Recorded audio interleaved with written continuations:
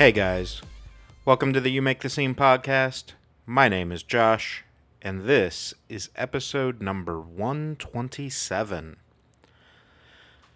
This week on the episode, I have a super fun conversation with a pair of brothers that I've known for a little while now, through doing music journalism and whatnot. Their band name is Rags and Riches. They are based out of Lexington, Kentucky, and they are brothers Tanner and Peyton. Had an awesome time talking to them. You know, we've kind of crossed paths a few times in the past, and just haven't ever had time to make the interview thing work. Relatively recently, they came through the town that I'm based in and played a cool little, fairly intimate, as far as size, show, and just had a really, really good time. I got to hang out with them for a while there. I did photography for them, things like that, and it just was really a lot of fun. And, super cool because, again, with it being an intimate show, I had time to really talk to them quite a bit, and, go over different things and, just kind of pick their brains while they're on the road. And we talked about doing the podcast. A couple weeks later, we were able to link up and do that. So that's where this conversation came from. We talk about all sorts of things like the DIY grassroots movement of building a fan base and doing it in a area that isn't really known for the style of music that they play. But they're doing an amazing job at it. The community and the scene down there has really evolved and opened their arms to the brothers here. So we also talked about their new album. We talked about kind of the energy of a live show and how that influences their writing styles and things like that. And yeah, it was just a really cool conversation that goes much, much deeper than that. And, I think it's something that you guys are going to enjoy. If you haven't heard of them, highly recommend it. Super dope little project that they've got going on. But for now, let's just dive into this. This is my conversation with Rags and Riches. So, cool. To start things off, though, I do start with the same boring ass question every time. For those that aren't familiar with you guys, who are you? What do you guys do respectively in the band? And just a little background on yourselves. Yeah. So we're brothers and make up Rags and Riches, an adrenalized pop rock band from Lexington, Kentucky. And I play guitar and sing. And then I play drums and I also produce all the music. Awesome. So let's talk a little bit about, I think one of the interesting things is all the time in music, you hear about, families being in bands together, and sometimes it works out really well, and sometimes it's an absolute fucking train wreck. Yeah. What's it been like for you guys, because obviously growing up, you know each other's personalities. How does that influence you within the band? We just know how to work together. Obviously we fight because we're brothers, and that's just part of it. And but we know like 2 minutes later we got to bounce back and keep working because that's just the way things work. And so we kind of have that relationship to be able to do that, and I think that's what makes it successful for sure. Yeah. Do you think that's why you guys haven't expanded, or do you just feel like with the dynamic that you're producing and like the music that you want to produce, that a two-man group is really all you need? I think for now, at least, to build, I think a two-man group. We've talked about in the future maybe adding a guitar player or a kind of like an all-around guy who can play synth and guitar, whatever type thing. But I think for now it works with just the two. Yeah. Obviously, I agree. I've been in and out of your music for what now 2 years. When we first linked up, when we had some singles coming out, and then seeing you here locally at the Coterie. let's dive into your live show a little bit before we get into the new album and stuff like that. Um, Talk about, the Coterie show was cool, right? Like it's a small, intimate venue. How hard is it to keep your energy level up? Because especially with that night, it was a slow crowd coming in. Yeah. Uh, I mean, it's super difficult to do. You just kind of have to go in with the mindset. I think we've both, uh, since day one, said no matter if there's one person there or how many ever there, like we're still going to give 110%. Obviously, you still give like 100%, but you dial certain things back and change things up a little bit just so because certain things are definitely awkward if it's only like one or two people in the room. But for the most part, we try to give them the same experience and show that they would get if we were playing an arena or whatever. But the mindset throughout, however long the performance is, of continuously like bringing that kind of energy is it's pretty difficult to stay like driven to do so when it's a smaller crowd for sure. So no, the night at the Coterie, it was interesting. You guys played kind of that double set. The first probably half hour, 45 minutes was, I mean, it was a handful of people, and like I think the interesting thing for me was, seeing you guys still be able to take it to that next level, even though it was basically the bar staff and a couple people that were just hanging out, to start off the night. But then, as the night progressed, you guys took that little intermission. There was probably, closer to 50 or 60 people there by the end at least. And then, we saw some really cool hangouts and people really getting into the music. What kind of influence did that have? You know what I mean? Like once the people started to show up and you start recognizing, oh, the crowd is getting into this, like does that just throw the gas on the fire essentially at that point? I think so. Yeah, it definitely like helps, like keep you wanting to keep performing. um, I think it's sometimes when it's a small crowd, you're like, you kind of feel down in a way. So I think having a crowd that's like bigger and definitely that's like getting into it, like makes you just like, yeah, like come alive, I guess. Yeah, awesome. So the tour, the show that I was at for Kokomo, and the little tour you were doing was in support of the new album. So let's dive into that a little bit. Couple things that I don't really do normally is I don't ask specifics on songs anymore, simply because I don't want to take away the meaning from anybody. Right? Like you True. may have written it about a bad breakup, and somebody's like, "Man, that song's about his dog dying." Like I relate to that, and it's like not quite the same thing here. Yeah. So we don't have to get in the weeds on that side of it necessarily, but walk through for people, especially that are unfamiliar with a band like yourselves that is solely DIY when it comes to the production and everything. Walk through what that album making process was like. Obviously, COVID played a factor, but being brothers, that makes it a little bit easier because you don't have all the same lockdown rules Yeah. necessarily. For Yeah. sure. I'll let you take some of that production stuff for sure. Yeah, I think so. A lot of these songs we had like for a while, like we had written a lot of these back in like 2019 or before that even, and we've been playing them since day one, like our first show and stuff. But they weren't like a finished product, and so we kind of went back and tweaked some stuff and changed like parts of the music up, maybe changed some lyrics, and then we had some songs we had already previously released, like they were already out, and then we kind of like went back, remastered them, and mixed them a little bit. Um, and so I think a lot of it was just finding the right balance of songs to use and the fan favorites for the album. But Yeah. I mean, a lot of thought going in, especially picking those songs that were already out because uh, there was a few of them we wanted to re-release anyways, just to remaster them and everything.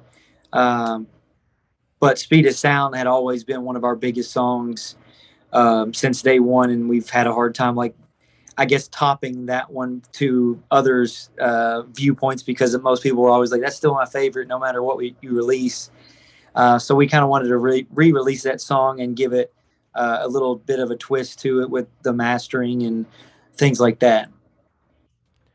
Yeah, and that's an interesting kind of thought, right? Like, so you've got this song that's really, I mean, one of the first songs you've ever dropped, and here we are. I mean, granted, in the grand scheme of the music industry, you guys are still very young when it comes to being a band and whatnot, but still to be 4 or 5 years later now and going, yeah, this is still the best thing you've ever released. Do you feel like that's a little bit of a blow to morale, or is it like you just haven't seen what we're capable of yet? Um, a lot of the reason being, I think, was because we were holding on to a lot of those songs that people, if they came and saw us live, they were like, "I like this song better than Speed of Sound," and we just held on to those until the album, until we had that backing and stuff. We wanted to release an album. Um, so once we did, like, Pressure is done almost equally as good as Speed of Sound, and that's been some people's like absolute favorite song by far. And they were like, "This one blows Speed of Sound out of the water." So we have gotten like a lot of feedback saying that some of these songs are better than Speed of Sound, which feels great. But I also think we already have stuff that we've been sitting on for a little bit that's way, way beyond like these songs, in our opinion, for sure. Yeah, I think especially the COVID years assisted that with a lot of bands. Obviously talking to bands every week, and it seems like everybody's like, "Hey, we just released this album, but you don't even understand. We've already got 50 songs in the bank because we haven't been able to tour or whatever." So like, it seems like everybody's sitting on a stockpile, and it's like we want to, you know, support the album that we just dropped, but at the same time, like we have so much in the vault that we want to get new stuff out too. So it's finding that balance of at what point do I say this is enough of that support and let's start releasing.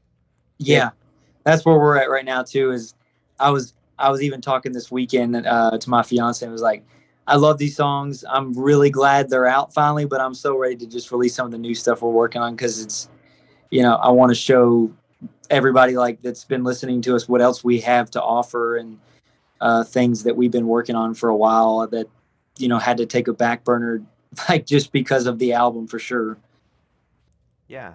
Um, and I think something I want to talk about for you guys specifically, for anybody that hasn't listened to you guys yet. Obviously, I want them to go check you out, but I think so often people immediately assume like with a two person band or whatever, they think of either like the White Stripes, this kind of alternative weird Jack White rock thing, or 21 Pilots, which I think you guys have, correct me if I'm wrong, there's a little bit of influence from both sides of that, though, within your band. But I Yeah, think you guys are very much more of a diversity. You know what I mean? You swing from both sides of that versus we're only in this one piece, this one particular piece. How conscious of a decision is that for you to make sure that you're utilizing all the tools that you have? Yeah, I mean, we try to be like as unique as we can be. Um, Obviously, there's influences like 21 Pilots, obviously. But I think we have created our own sound. Um, and I think it's definitely different than, I guess, a lot of two-piece bands, like you're saying. And so I think it works for us, because it is different and unique. yeah. With Yeah. some of the influence, I think you're probably, if you were talking to somebody of like, say, Tyler Joseph of 21 Pilots or Jack White, I would say a lot of their personal influences would be a lot different than who we would say, for sure. So I Yeah. think that's what it, we created something definitely different than them. Yeah. Um, so kind of, jumping back into the album a little bit, you guys mentioned Pressure obviously being, a top contender for songs, and that was one of the singles, and you guys have done a lot around that. for you, coming off that tour that you were on, what was kind of the eye-opening moment? Like what was the song that you guys had in the set list that you're like, they may dig this or they may not, and then they were like, holy shit, like we got a reaction here. Uh, I think the one that's kind of been underrated for sure is Victim. Because live, I think that song is by far one of our best like live performance songs we have. And so everyone has always, like, since day one when they heard that one, that was one they were really impressed by. And then even on the tour, that was one that people loved, and it's definitely like an attention grabber. But the song itself hasn't hit that like stream count, I guess you'd say, or listening like some of the other songs. And I think it's just a matter of time. The more we play that song live, that it'll start having that same kind of impact. Yeah, I think it's funny you bring up like the stream count and whatnot because especially as a DIY band, again, casual fans, if you will, don't understand everything that goes into it. And I think a lot of that is just trying to get the traction, right? Hoping that it hits a playlist somewhere so that, it gets that signal boost. It's interesting though from my aspect of it, like for you guys where, Spotify analytics especially, the amount of detailed information you can get about like what cities are responding to your music is huge, especially when you guys are doing everything independently to plan a tour. Like, well, why would we go to, Detroit, Michigan if nobody in Michigan is listening to us? Exactly. That's So, go ahead. ahead. No, it just is I mean, any of those things like TikTok and Instagram. I mean, they don't give you as much data as like Spotify does, but um, it is nice to have those kind of things so you can even like retarget marketing and things, or going specifically back to that state or that city is like an incredible key to have with being a DIY for sure. Yeah. Yeah, and I think, with the like you said, Instagram, TikTok, or whatever, as far as like not giving you as detailed information maybe, but like when you're doing Instagram reels or TikTok sounds, obviously, like, okay, this sound popped off, like maybe that is something we need to focus on, whether it's a piece of a song or just like a snippet of an idea for a song that you're pursuing. Yeah. Yeah, I think it gives you like kind of that real grassroots finger on the pulse type information, right? With as quick as everything changes now, you can get real time feedback essentially on everything. Yeah. I like showed a little like snippet of a song that I had been just like working on myself, posted on TikTok, and it did like super well. And people were like, you got to finish that one. You got to finish that one and record it and stuff. So I guess with having TikTok, that is like an incredible thing to have. Now you can kind of get feedback on something early without it getting like stolen or whatever. Yeah. So that's really cool to have. Yeah. Has that kind of influenced you in any way, like for like set list designs and stuff like that, knowing what people are responding to via those mediums? I think so. Yeah, we we were actually planning earlier for set lists in the future and kind of like seeing which areas listen to certain things and certain songs and kind of like just cool little things you can throw in. So think it definitely affects what songs we play in certain areas and things like that. Awesome. When it comes to that live show, kind of production, again, you guys are DIY, so shoestring budget. I wish people would respect that a lot more than what they seem to. But number two specifically is, again, you guys are so high energy. There's so much going on. You've got different samples. You've got the light kits and all that. Is there a I don't want to say that you guys are like a theater band because you're not necessarily, but there is a certain aspect of theatricals within your show, right? Yeah, 100%. I think we were just talking to the guy who was on tour with us, Ashton, about that. Like, I guess some of the hand movements and things that I do to emphasize certain words or phrases, along with like Peyton standing on his drum throne and, different moments.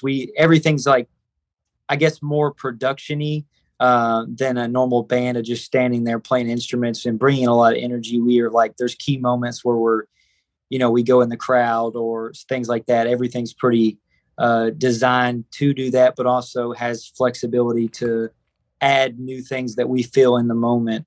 And then some of those things stick long term. But yeah, I would 100% agree when say like theatrical pieces to what we do is super important. Yeah. One thing that you did at the Kokomo show, and I'm assuming it's probably more than just that, but it was a small enough crowd that it was easy to do. You took the floor tom out and, were right in the faces of people playing it, and then at one point threw the sticks to somebody else and let them kind of beat along with you. Obviously, that just amplifies that energy and everything. Does that, as you're crafting a song, do those thoughts go through your mind too? Like, man, this will be really cool when we go live to do this. Yeah, we definitely like when we're writing stuff, or even like when we're like finished with a song, we're like, oh, now we can like pinpoint exact parts to do things and stuff like that. So it's like always the live show is always what's on our mind when creating a song, really. Even like we're working on a new song right now, we might be in the middle of the song and play through it a few times, even without the vocals tracked or anything, just the music. And we're like jumping around in the studio and coming up with ideas and concepts that we could do on this section. The crowd can do this on this moment, things like that. So all those, I guess you would say we're like super, we pay attention to the little details and like to include everyone who's at the shows and make them feel equally as a part of what we're doing is what we are. Yeah, I think I noticed that at the Kokomo show, like I said, with that kind of essentially a double set, like it felt like the people, especially that were there for that first, half hour, 45 minutes, whatever it was, when you started going back through and playing kind of some of the songs again and whatnot, like there was a lot more involvement from those people because now, like, oh, we're a little bit familiar with it. And I think maybe the Kokomo show was a little bit weird too, in the sense that, the Coterie puts on shows, but like maybe this wasn't what anyone expected for that night of music, or maybe they'd not really listened to you before. So it was an interesting thing too for me to see that like it only took 45 minutes ish to start reeling people in, really, and them being like, yeah, this is fun. Like, we're just going to jump around. Or, there was that one drunk lady just screaming from the back of the bar, like, hey, it works. Yeah, yeah. So, with you guys being in Lexington, Kentucky, talk a little bit about the music scene that you guys grew up with and, have now broken into and things like that, because obviously Lexington is a well-known town, but it's not a huge town by any stretch. What's it been like to do their, kind of your grassroots there and then branching out with these regional tours?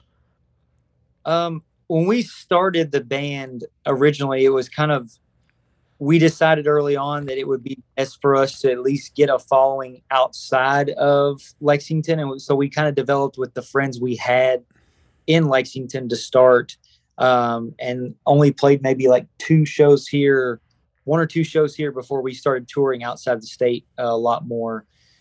Just because of the scene here is more like bluegrass and folk and country and things like that. And so it was a little more challenging to us to kind of develop a following in our home state, which I think, or in our home city. But I think that's for a lot of bands, unless it's a major city, is a little easier, I would say. But now, like our hometown shows are a lot bigger, and we're getting close to selling those out a lot more now. I think this next one will potentially be sold out, and that's a really cool experience. And people are not just coming to the hometown shows and like seeing who we are. They're coming, they know the words of the songs, and they're like involved and 100% in with us, which makes the hometown shows now like enjoyable, and actually we want to play those, like we love them now. Yeah.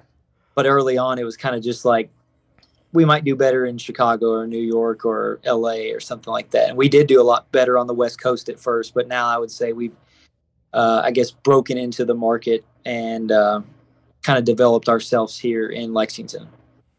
Yeah. Do you think that has anything to do with, I mean, obviously to some extent it does, but the diversity of the market on like the West Coast or like up in Chicago, there's everything from, you know, hip hop to country music up there and everything in between. Is maybe the hometown area just so ingrained in the country and bluegrass and folk side that it was harder to break in, or do you think it's more of a they don't want to take a chance on the kids, if you will? Uh, I'd say it's definitely probably the music side. Just because, yeah, I think a lot of people around here just like certain styles. And it was obviously it's a new sound for most people around here. So I think just breaking into that and showing them what we have, then we got like accepted. It was kind of like we had to kind of go out first, show other states what we have to kind of grow a following, and then make people notice here to grow. So I think that's different than most people, where they just continuously build their like region or their home city first, and we kind of did it a different way. But I think when we were on the West Coast, it was people just love music there, it seems, and they're more welcoming to anything and everything music related. So when we were like out there on the West Coast, it was an incredible experience, and those shows were a lot of fun. Yeah, I definitely could see that, and I think Chicago's very much the same way. You know, like I said, with them having literally every genre of music up there, but it seems like there's so many venues in like Chicago, for example. You know, you can go to the Bottom Lounge, you can go to Shuba's, you can go to the Metro Bar. Like literally walking down the same street, even there's three or Yeah, four different shows. So I think there's a lot more acceptance and like open mindedness about the types of music that they listen to. Whereas, you know, again, your area is very old school with what they, you know, kind of have developed. So I could definitely see where maybe it's like, well, we've got something, but we don't like the promoters maybe not fully trusting that it's going to be profitable for them and things like yeah, that. yeah. That's definitely a was an interesting part of the early on phase. We basically used a church we were connected with just to like get a facility to have a first show, and that was kind of how we were able to do that. We had like a little over 200 show up for our first show, and basically none of those people even went to that church or anything like that. They just let us use the facility, and that kind of helped us show the other like promoters and talent buyers around town, like, hey, they can draw, so let's give them a shot. And that's kind of how we immediately just jumped right into the middle of the scene as fast as we possibly could. Yeah.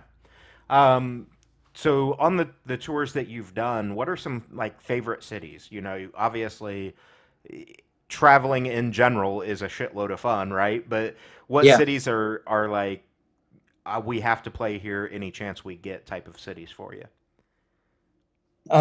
Oklahoma City, we played the University of Oklahoma there. And that was probably one of our favorites like we've ever played. And Tulsa, both Oklahoma there was incredible. Seattle, our first tour was on a Tuesday, was packed, and probably still to this day one of our top like five favorite shows. I'm trying to think some other areas. Um, Jonesboro, Arkansas was a really killer show, and the people there are like wild. uh, Made that one a lot of fun. Any other ones you can think of? not off the top of my head. Yeah, we'll leave it with those for now. Alwyndahl, South Carolina was. Yeah. I was just going to say Oklahoma seems to, especially recently, have blown up when it comes to like everybody has always made a stop there because if you don't, especially if you're traveling across the country, like, cool, you just wasted a full fucking day of travel because Yeah, you have to drive through that state. So you might as well play a show and get gas money, if nothing else. But it does seem like there's a lot more bands coming out of Oklahoma lately. And, you know, it seems like their scene has really been much more accepting and opening now. yeah, I agree. Yeah. Um, So let's talk a little bit about music videos. You guys have done a few of them. Again, being a DIY band, it is not fucking cheap to do a music video. What goes into that mindset for you guys, like when you're planning that sort of stuff, you know, and coming to terms with budgeting out to pay for a music video? Um, a lot of the music videos, um, I would say at least half of them kind of developed in that same process that we were talking about the live shows. Like while we're performing or like writing the song and working on the production, a lot of times we're already writing the music video and the live performance way it's going to go, even if it's just kind of like a quick idea or concept. And so that's how a lot of them are started. And then other ones have just kind of came out of nowhere after we wrote it or released the song. It was like, okay, now let's come up with something that fits, and it just kind of hit like a specific item of clothing or something like that to play off of. But there's so much that goes on in the filming process and like the directing and the writing because uh, we try to keep our hand in like all that side of things too because we like learning and growing in all areas. Um, Yeah. Getting to write scripts and ideas. I think we've gotten a lot better at that since day one for sure. Like compared to now, of just understanding how basically a movie would be written, and learning how to pull off those little tricks of camera angles and things like that as well has been a lot of like fun. Yeah. How much of that is self shot or self produced? Like, do you guys hire out for the video team and stuff like that? Yeah, we have a director we work with who also films everything, and we actually edit with him. Um, so it's super easy process because we basically have full creative control over every aspect. And I like sometimes we'll work with him like at the shoot. We'll be like, let's shoot this angle or something like that. So it's super easy process to work with him. Yeah, I think that's one of those important things.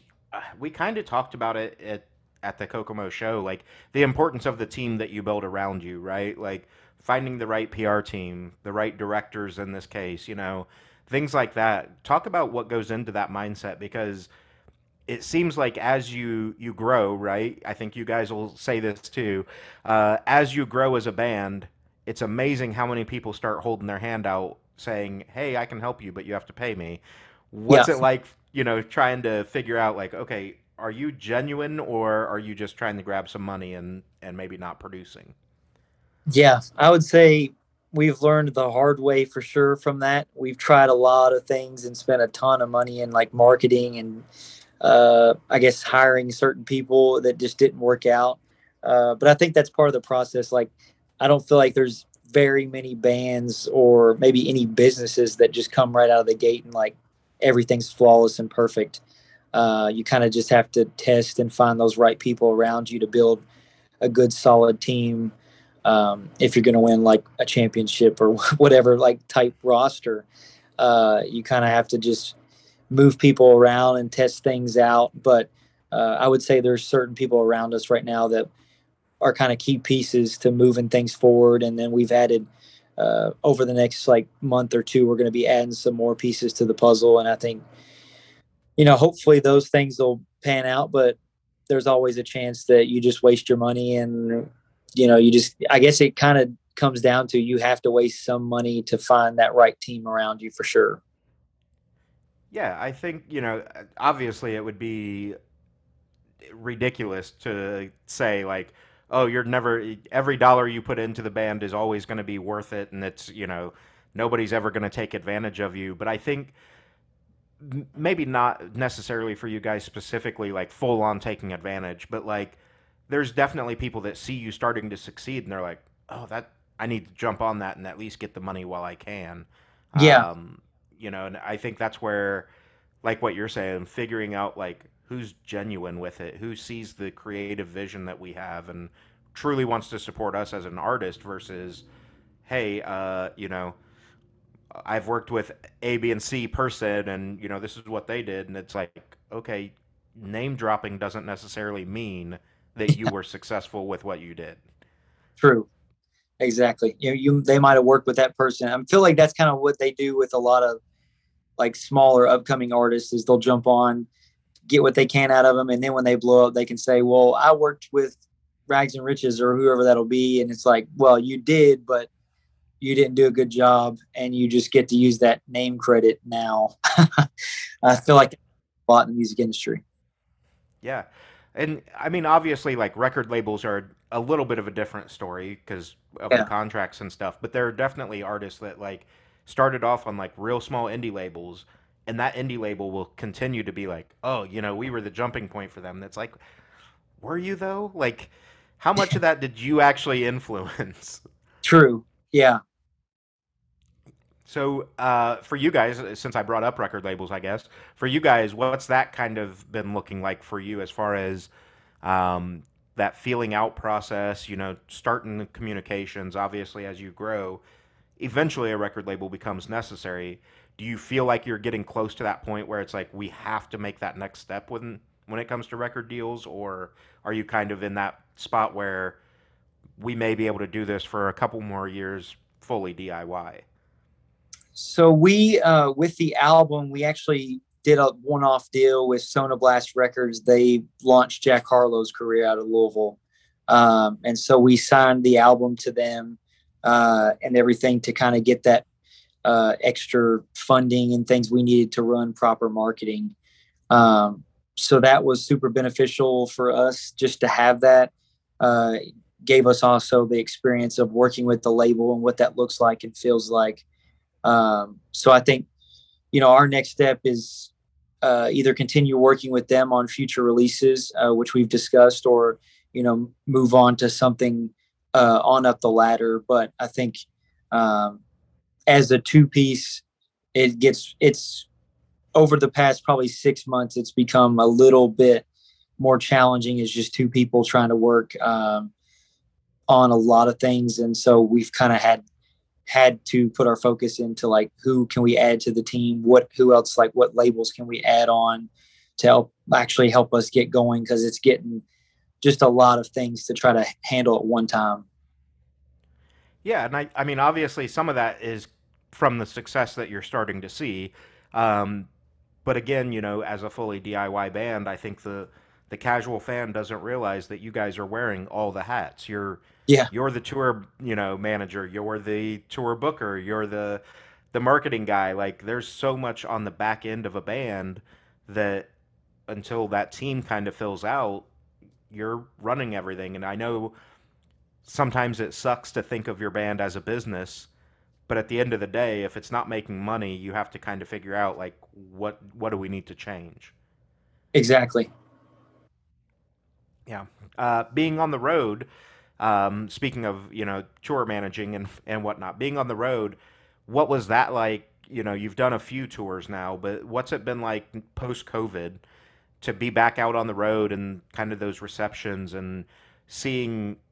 Are you seeing more people that are like wanting to buy the physical merch and albums and stuff versus before where it was like, we'll just stream everything because we're entitled and got a little got a little not necessarily taken for granted, but pre-COVID, like everything was just it's so easy. We'll see them when they come around the next time. There was no urgency to see a Yeah, band.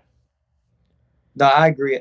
Yeah, I think it's definitely this time around. It was definitely, um, I would say, much better. I feel like there was people well, there was people at every show that like knew the songs, and that was really cool. And then also like a lot of people were way more willing to buy like a shirt or CD or something. So I think it was like definitely beneficial, the most this time around, more than our previous tours. Yeah. What goes into for you guys merch design and stuff like that? You know, deciding what you're going to take out on the road because obviously that's a fucking task, right? Like you don't want to spend a bunch of money on a certain shirt design and then come back home with all but three of them. Yeah. Peyton mostly handles like the designs. I throw some input in on like colors or like concepts and stuff, but for the most part, he kind of comes up with the designs on the shirts. Um, so yeah, it's like the merch this time around. We had a crop top that we added into the mix, and that sold like we literally sold almost all of them within so many. Like even when we saw you, we were already like selling so many of them. Like and only a few days in that we had to order more already. Like not even halfway through the tour to get more in stock. So it's like you get a bunch of shirts and stuff, and then one of them might actually like just start going like hotcakes. And then one of them might, not go as much, but that's fine. You might go to Florida and it doesn't sell, but then you go to New York and it sells like crazy. And I think that's what makes the touring all over different cities beneficial as far as the merch side for sure. Yeah. So as 2022 is, in mid swing now as we're talking here, at the end of June, what's the rest of the year look like for you guys? You've done a little bit of support on this album. Obviously, you're going to continue to support it, but what are plans? Is there new music that you want to release before the end of the year? Does that look like a new EP or just some singles? Kind of, what's the vision for you right now? So yeah, we have some collabs that we've been working on with some other artists that we're going to put out this year, and hopefully some other songs as well. But obviously pushing that album, we're going to go back on tour. Nothing as long as the 46-day tour, but we're definitely going to do some more touring and some co-headlining touring and things like that that we've been working on, and then some festivals. So yeah, there's the rest of the year is pretty coming together is pretty quickly to the point of like we're going to be booked out through October pretty soon. And then even into November, I get married in November. So that's kind of takes a little bit of November into the holidays there. So as far as the rest of the year goes, we just have a lot on our plate, but a lot of cool things going to be coming out as well and different things that we haven't released or done for sure as well. Yeah. Awesome. Um, for first off, I guess congrats on the wedding. I knew you were engaged. I didn't realize it was coming up that quick. So, Yeah. congrats on that. Thank you. So, for without speaking on anything that you're not allowed to yet, as far as those tours that are booked, what would kind of the ideal tour look like for you guys if you could set up your own like in a perfect world? What would you want that tour ticket to look like? That's a hard question. I mean, obviously we would like to play like a worldwide arena tour with like 21 Pilots, Imagine Dragons, or someone like that. That'd be a dream come true for us for sure. But just right now, selling out like 300 cap rooms is kind of a goal and priority for us. Something that we're focusing a little bit more in on. And yeah, I would say right now that's kind of the main priority and focus. Yeah, awesome. So the album's already out, so it kind of ruins part of the question that I normally ask. But as new music comes out for people, one of the things that I like to ask is based on the album. It's a two-part question, and both of you can answer this. What is the song that you think people are going to resonate with the most? And then what song do you want them to hook into? Okay. Um, Obviously, Speed of Sound is up there already, but yeah, I think since it's been out, I mean, obviously, Pressure's been the one that has resonated the best. But one that I personally would like to see people is, I think, probably like either Shockwave or Victim. Those two. I would say the same. yeah, awesome. I would agree with that. State of Mind, I think, is up there on my list as Yeah, far as like yeah, if people sit down and listen to that song, there's a lot in that song, both sonically and lyrically. Like there's a lot of depth to that. yeah. I agree. That's one we're kind of starting to push, and there's going to be a music video coming for that one. So that one's going to be kind of the next single, quote unquote, like focus for sure of ours. Yeah, awesome. So kind of as we wrap up here on the episode, um, with everything that has happened through COVID, coming out of COVID, the almost resurgence of music, what excites you the most about the trajectory that you're on? Because with the release of this album, I mean, it's not a stretch to say that you guys are starting to grow exponentially.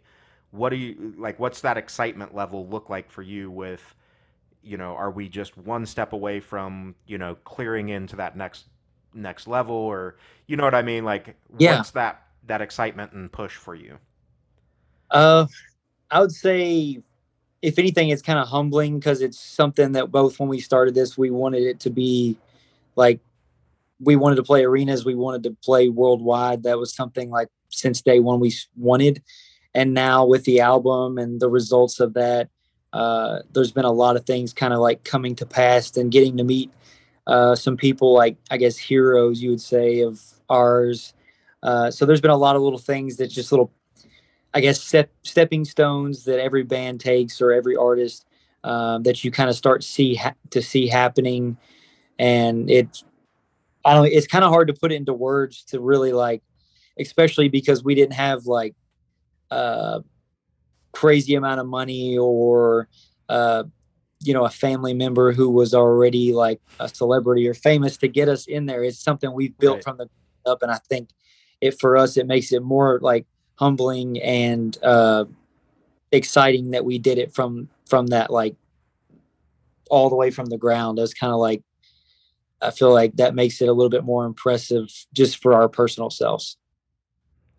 Yeah, and not that Lexington is like it's not a bad town, obviously, as a hometown, but it's not Nashville, right? Like, there's not the same level of connections and things like that. So to say, like, we're on this trajectory and we didn't have the advantage of being in a major market to start with either is a pretty bold and nice bragging point for you. I think we've been saying that a lot, like just to ourselves of like if we get down on ourselves, which is easy to do with, the music industry is just like ups and downs every day. It's a roller coaster, emotional roller coaster. But we have told each other like, hey, like no matter what, we've built this in a town that like didn't accept us in the very beginning and wasn't super supportive. Um, and so, you hear from people building from like Chicago or wherever it may be, LA, and I feel like it's like a million. It's sometimes easier there, and then sometimes challenging because there's so many people trying to do it. But coming from somewhere, say like Lexington, it feels a little bit more impressive and a bragging point. I would say for us is just like, hey, we did it out of a town like Lexington. Yeah. Yeah, no, I totally agree. And I think, like those major markets, New York, Chicago, LA, um, you're right. Like, yeah, there's more noise, quote unquote, because there's more people trying to do it. But on the flip side of that coin, there's also a lot more of the industry personnel in those areas to potentially see you. Yeah, a lot more opportunities as well to play in front of somebody. Whereas in Lexington, you're not going to like just happen to run into an agent of so and so or anything like that. Yeah. Yeah. Um, with kind of going back into tour again real quick, with everything that transpired on that 46-day tour, not that you guys necessarily expected it, or obviously nobody wants it to happen, but I've heard of so many bands, especially roughly your size as far as following and whatnot, that end up talking about like, it was a bad idea doing 46 days, or it was hard getting gas money some nights, things like that. Do you regret doing a 46-day tour like that, or was it kind of more of a, we challenged ourselves, we made it work, and now we know we can do it if we decide to do it again? I mean, so this was of the three biggest tours we've done, this was the smallest. So we did a 68-day run back in 2019. And so I would say out of this one, even like some of our Mondays and Tuesdays on this tour were a million times better than even like some of our Thursday nights or whatever on the other like 68-day tour. So yeah, I would say this tour was challenging for sure, just because of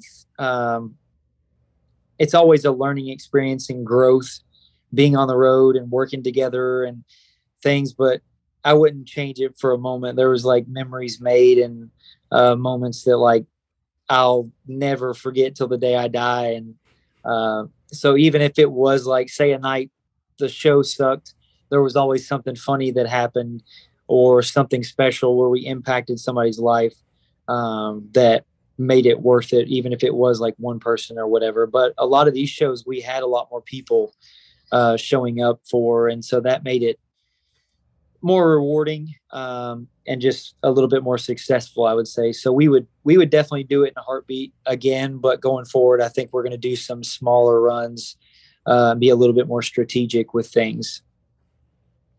Yeah, I think the important part that you said is being strategic about it, obviously. Like, again, with all the data that's out there now between Spotify and everything else, it's a lot easier to identify potential cities, but then obviously, too, what a lot of people don't understand is just because Chicago maybe is your top streaming city, it doesn't mean that Chicago's coming out to the show necessarily. Yeah, that's for sure. That actually is true for Chicago with us.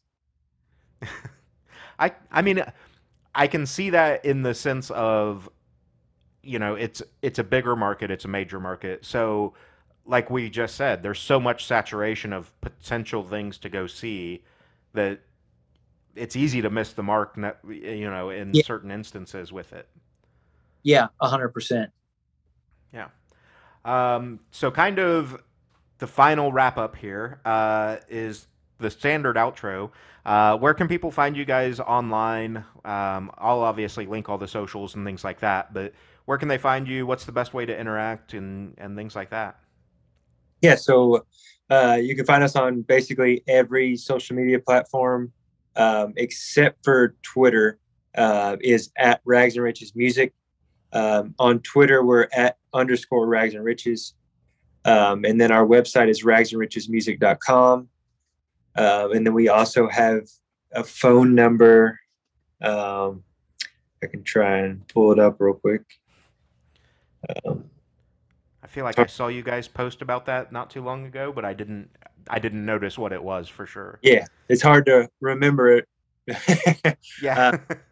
859-545-8791. And you can text us and we'll text you on there. Awesome. Is that, it's basically one of those like community numbers, right? Like anybody can text it, you guys get notifications and then Yeah. send stuff back out. Yeah. Awesome. Yeah, I think that's everything for this particular episode, guys. So definitely want to stay in touch, and again, thank you for your time. As we kind of fade out here, what's the going away parting words of wisdom from Rags and Riches to any listeners or potential new listeners? Just stay positive and keep your head up out there. Awesome, man. again, I appreciate it. I'll definitely keep you guys in the loop on when this all goes live and everything, and we'll try to make as much noise for you as we can. Thank you. And then obviously you guys know how to get a hold of me. So anything new that's dropping or whatever, let me know, and I'll signal boost as much as I can. Okay. We appreciate it. Well, thank you again. Thank you. Yeah, absolutely, man. We'll talk soon. Have a good one, guys. Yep. You too. Later. And that was my conversation with Peyton and Tanner, the band Rags and Riches. Again, huge shout out to them for finding time to make this work. We've both been crazy busy, them on the road and me just being swamped and inundated with shows and podcast episodes and just the first world problems that exist when you do things like this. But no, it was a great time talking to them. Huge shout out, much respect for what they're doing. And I really believe that they're right on the verge. They're right on the cusp of being a band that explodes and really starts making some pretty big waves throughout the music industry. And hopefully you guys are on board already and can ride that wave with them. As always, I've got all their socials linked in the description of this podcast. Be sure that you go over, give them a like, share, subscribe, follow. As we talked about in the podcast a little bit, as a DIY band, those things, well, especially as a DIY band, those things are super important because that's how, the algorithms work and just the way that things get signal boosted and more eyes get on it, things like that. So be sure that you're following them. Be sure that you follow us at You Make the Scene on Instagram and Facebook. Still working on some new merch. Still open to collaborations as well. So if you or someone you know is an artist, let me know. I'd be happy to discuss some ideas and see what we can come up with together. And yeah, that's basically it for this week, guys, or at least for this episode.